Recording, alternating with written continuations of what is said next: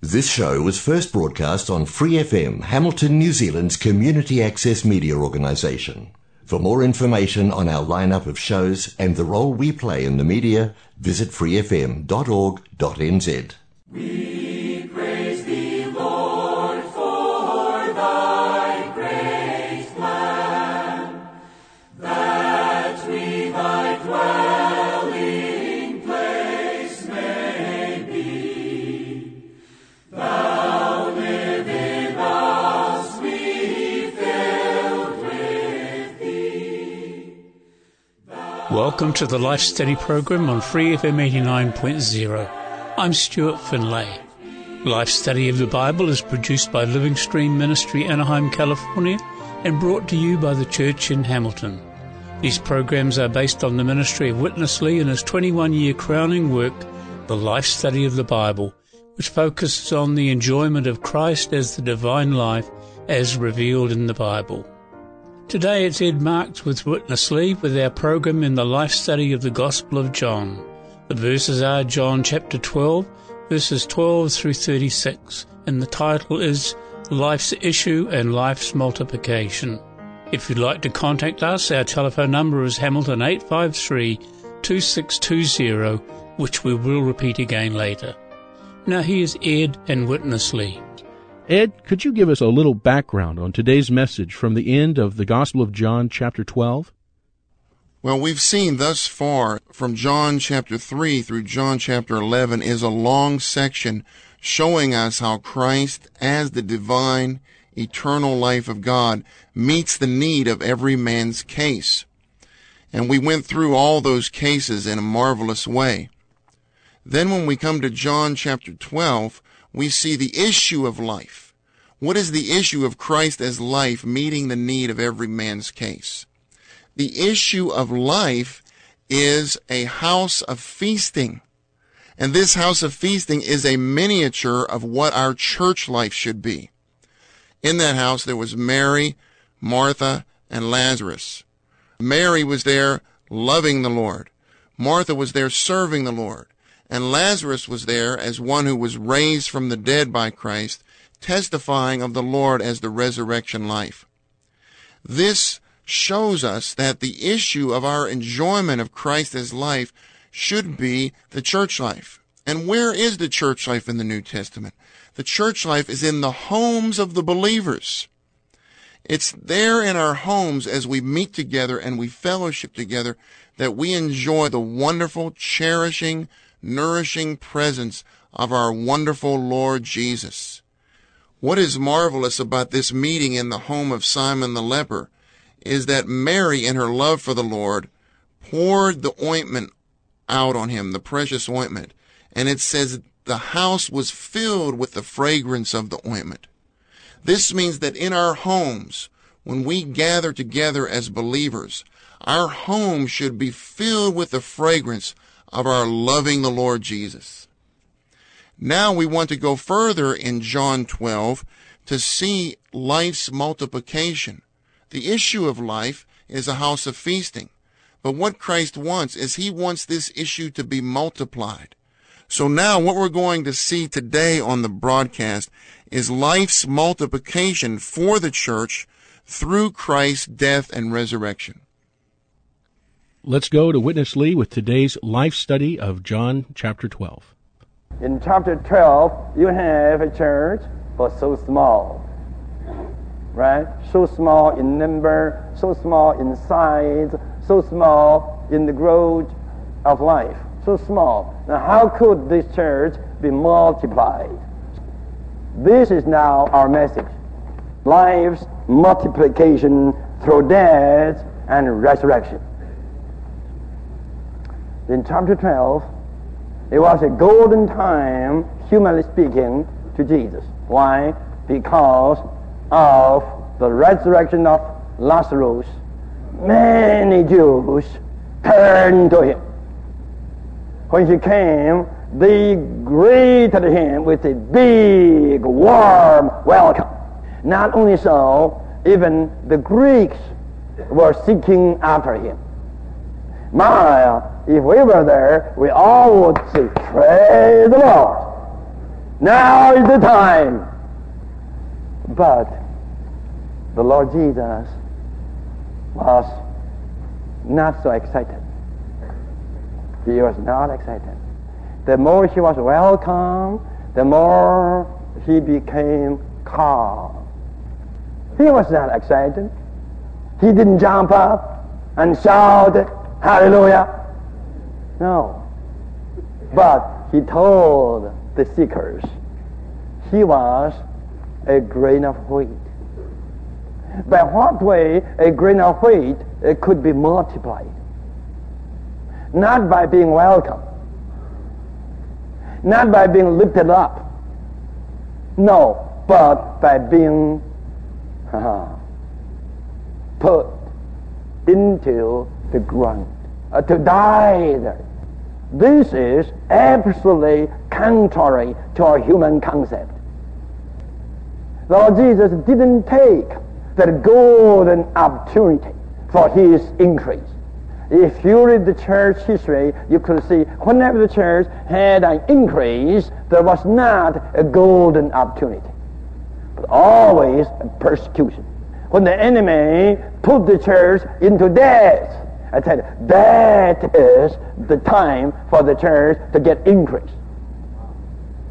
The persecution in the Roman Empire didn't frustrate the increase, the growth of the church in the first 2 centuries. What damaged the church? The welcome of the Roman Empire. When the Roman Empire turned its persecution opposition to welcome, that ruined the church life. Don't be excited by man's welcome. Man's welcome always will be ruin to you, will be corruption to you. Rather, man's persecution, man's opposition, praise the Lord, is the golden opportunity for the increase of Jesus. He is a grain of wheat.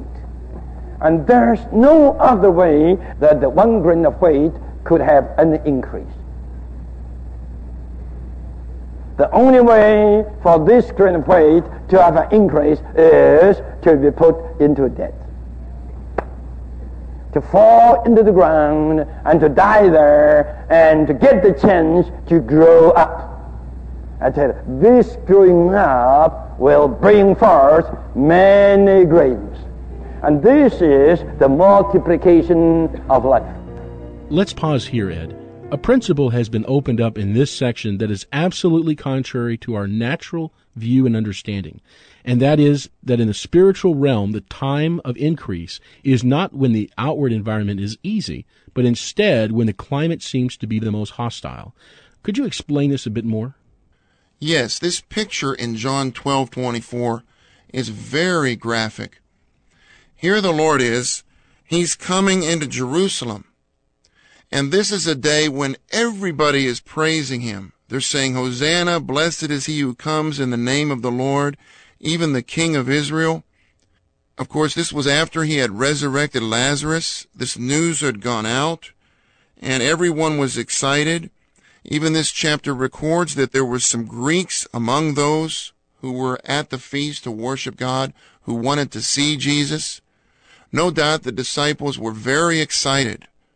According to our natural concept, we would think this is a day of great glory for Jesus, a day of great glory, humanly speaking, in his position, in his outward situation. He was being praised by man. Then all of a sudden the Lord makes this statement. He says, the hour has come for the Son of Man to be glorified. According to our natural concept, we would think this is a day of great glory for the Lord in his position. But this is not the divine concept of the way to be glorified. After the Lord said the hour has come for the Son of Man to be glorified, he said, truly, truly, I say to you, unless a grain of wheat falls into the ground and dies, it abides alone. But if it dies, it bears much fruit. For a grain of wheat to be praised and uplifted, the grain can never be glorified that way. A grain of wheat is glorified by falling into the ground, dying, and coming up in resurrection to bear many grains as its fruit. That is its glory. Well, this is what the Lord did. He went to the cross. His going to the cross to die for us was his falling into the ground and dying. And then he rose from the dead to produce us as the many grains who are the constituents of the church. What this shows, too, is that the church flourishes when it is in a situation of death. That's when the one grain is multiplied into many grains. History tells us that when the Roman Empire persecuted the church flourished in both life and numbers.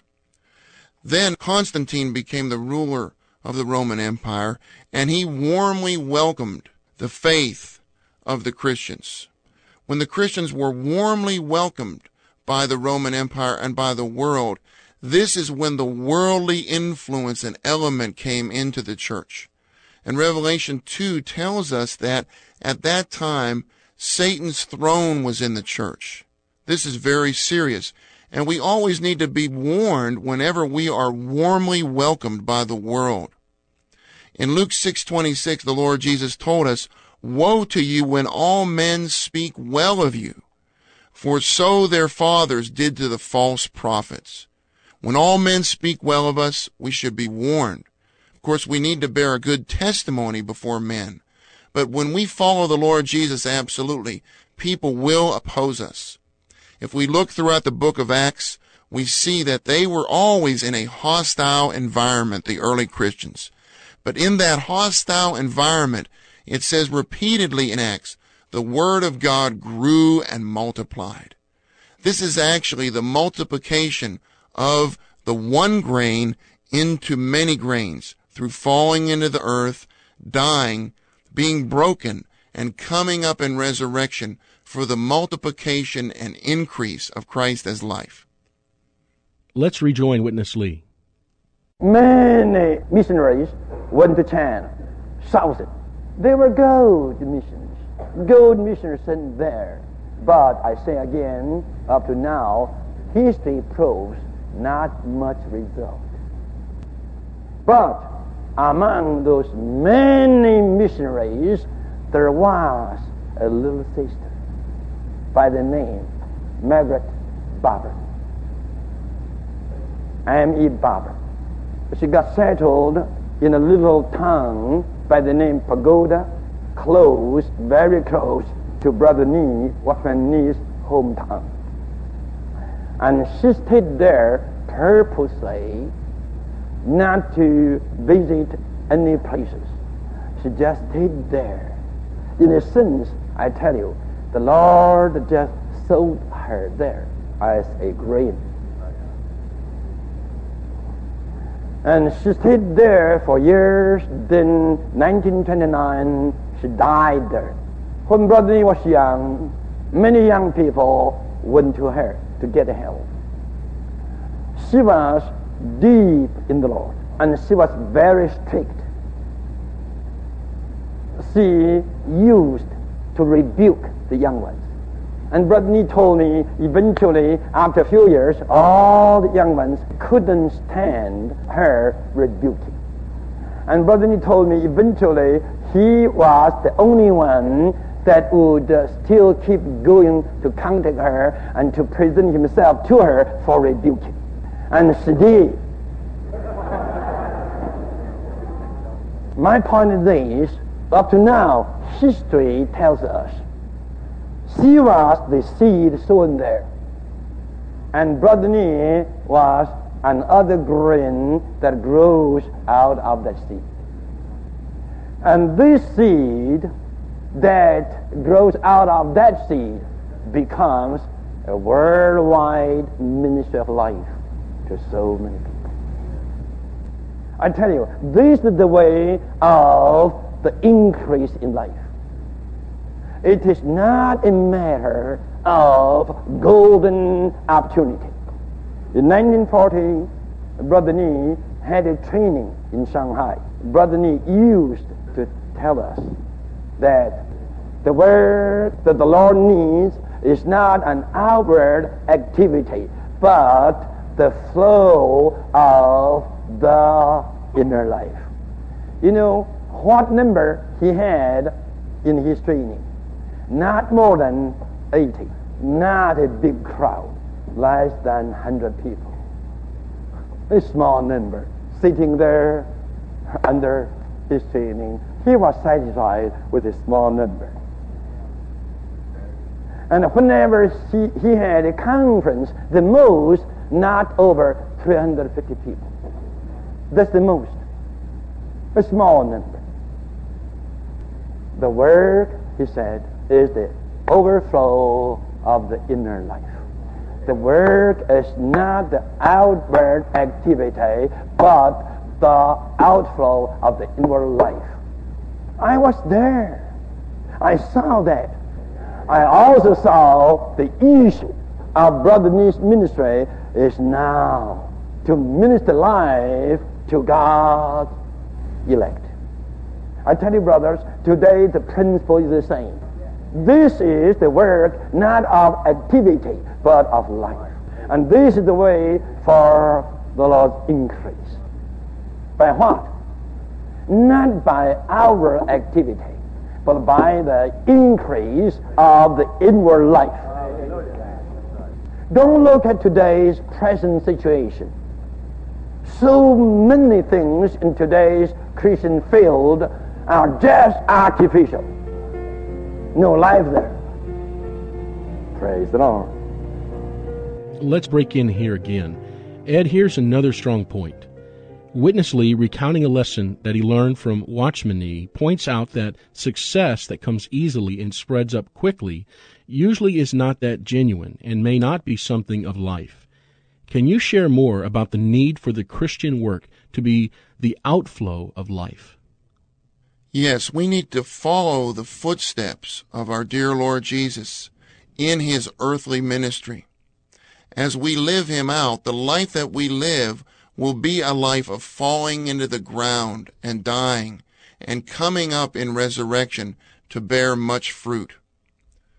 Brother Lee told a very precious story about Emmy Barber going to China and being like a seed sown into the earth there to sow herself actually to gain one person, and that was Watchman Nee.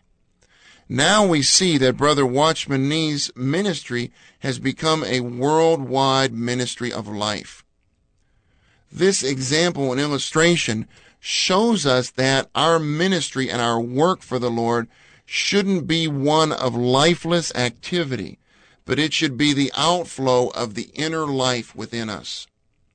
With the Lord Jesus, it seemed that when he came back to Jerusalem, this was a golden opportunity for him to be well known, to be welcomed.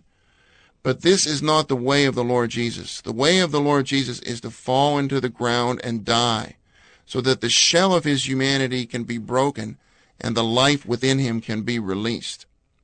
We need to realize that any Christian work that does not flow out of the life of Christ within us does not count in the eyes of God. We need to reject all our natural activity, all our fleshly endeavors to do something for God, and we need to work in the flow of the Spirit within us.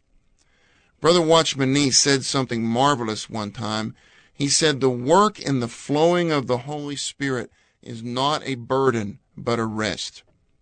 Many Christian workers, they work much, but there's a lot of strain and struggle in their work because that work is not a work in the flow of the Spirit within them. All our work, I would like to say again, all our work and service in the Christian life must be the outflow of the inner life of Christ from our spirit. Let's return to Witness Lee. Now, I come to another point. In this book, in chapter 1, we are told, behold the Lamb of God that takes away the sin of the world. Then in chapter 3, verse 14, the Lord Jesus said, he will be lifted up as the brass serpent on the cross. You have the Lamb of God, you have the brass serpent. Now in chapter 12, the Lord says, He is just a grain of wheat. 3 figures. Never forget. The Lamb of God, the serpent, and the grain of wheat. 3 figures.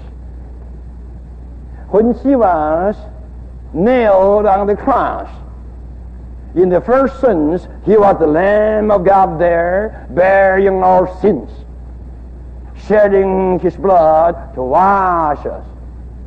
This is the first sense. Every real Christian does know this sense. But not many Christians do know the second sense. The second aspect, that is, the Lord Jesus was in the form of the serpent, crucified on the cross to destroy the serpentine nature within our being and to destroy the old serpent. The first aspect is the redeeming aspect. The second aspect is the Satan-destroying aspect. And the third aspect is the life-releasing aspect. The divine life was in that little Jesus. And that little Jesus was just like a grain of wheat. The life is concealed in that grain. And that grain of wheat needs to be broken, that the inward life may be released. Could you see this? So never forget, Christ on the cross was the Lamb, was also the serpent in form, and was also a grain of wheat. By one death, he accomplished 3 purposes. He took away our sins, he destroyed Satan, the old serpent, and he released the divine life from within him to produce many grains. Hallelujah. By his death, our sins have been removed.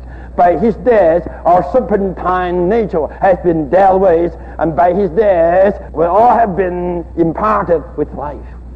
We are no more sinners, no more serpentine, but now we are regenerated. We are the many grains of that one grain. And the many grains are just good for making one big loaf, which is the body of Christ. Praise the Lord.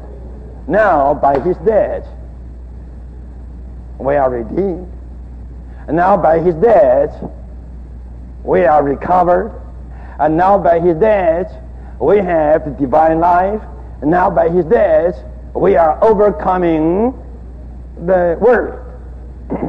Now, we as the many grains composed together are just the body. And all these living grains composed together become the one loaf, which is the church. Praise him. Ed, I like this last section. Our view of all that was accomplished in the Lord's death has really been expanded. It seems like we care most about the redemption that flows out of his death. But maybe you could say something about the aspect of Satan being dealt with by his death, and also the many grains being produced and formed into the church, the body. We need to be impressed with these 3 pictures in John that show us the significance of the death of Christ. Firstly, he's the Lamb of God who takes away the sin of the world. This is the redeeming aspect of his death. Secondly, he was lifted up on the cross as a brass serpent to destroy Satan and annul the serpentine nature within man. This is the Satan-destroying aspect of Christ's death. Thirdly, he fell into the ground as a grain of wheat to release the life within him, to produce many grains for the multiplication of life and the building up of the church. This is the life-releasing aspect of his death. Many Christians emphasize strongly the redeeming aspect of his death, and we should emphasize the redeeming aspect of his death. But we also need to go on to see the Satan-destroying aspect of his death. John 3:14 tells us Christ was the reality of the brass serpent which Moses lifted up in Numbers chapter 21. When Christ was lifted up on the cross, Hebrews 2:14 tells us that through his death, he destroyed the devil. His death was a devil-destroying death. This is really marvelous. We need to praise the Lord for his devil-destroying death.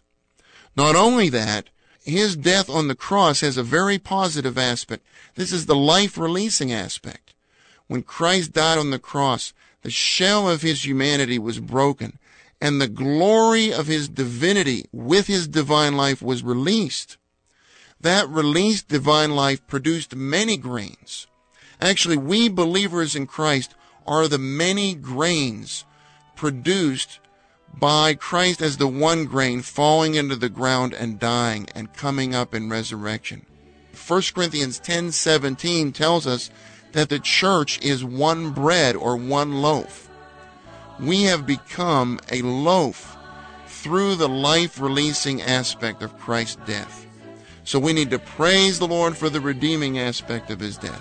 We need to praise the Lord for the Satan-destroying aspect of his death, and we need to praise him for the life-releasing aspect of his wonderful death on the cross. Amen. A very clear picture. Thank you, Ed. The second part of John chapter 12 shows how the Lord can increase the church through his death and resurrection by falling into the ground to die. In this chapter, the Lord's death is not revealed as a redeeming death, but as the producing, generating death. According to this chapter, by his death the Lord had his incarnation shell, his body, broken, that he might accomplish three purposes: to produce the many grains, draw all men to himself, and to release the divine element, the eternal life, and to judge the world and cast out its ruler. What a wonderful picture. We'd love to hear from you and to also point you to the Living Stream website, which is www.lsm.org. We have copies of the recovery version of the New Testament, which is full of helpful footnotes, and these are free. We'd love to send you a copy. You can call us on Hamilton 853-2620. Again, 853-2620. Or you can order a free copy from Bibles for New Zealand at bfnz.org.nz. Their phone number is 0800 40 40 80. Join me again next week at the same time, 2:30 p.m, when we will have the next life study in the book of John. Today we close with the hymn, If I'd Know Christ's Risen Power, and it's from the CD Lord of All Hope.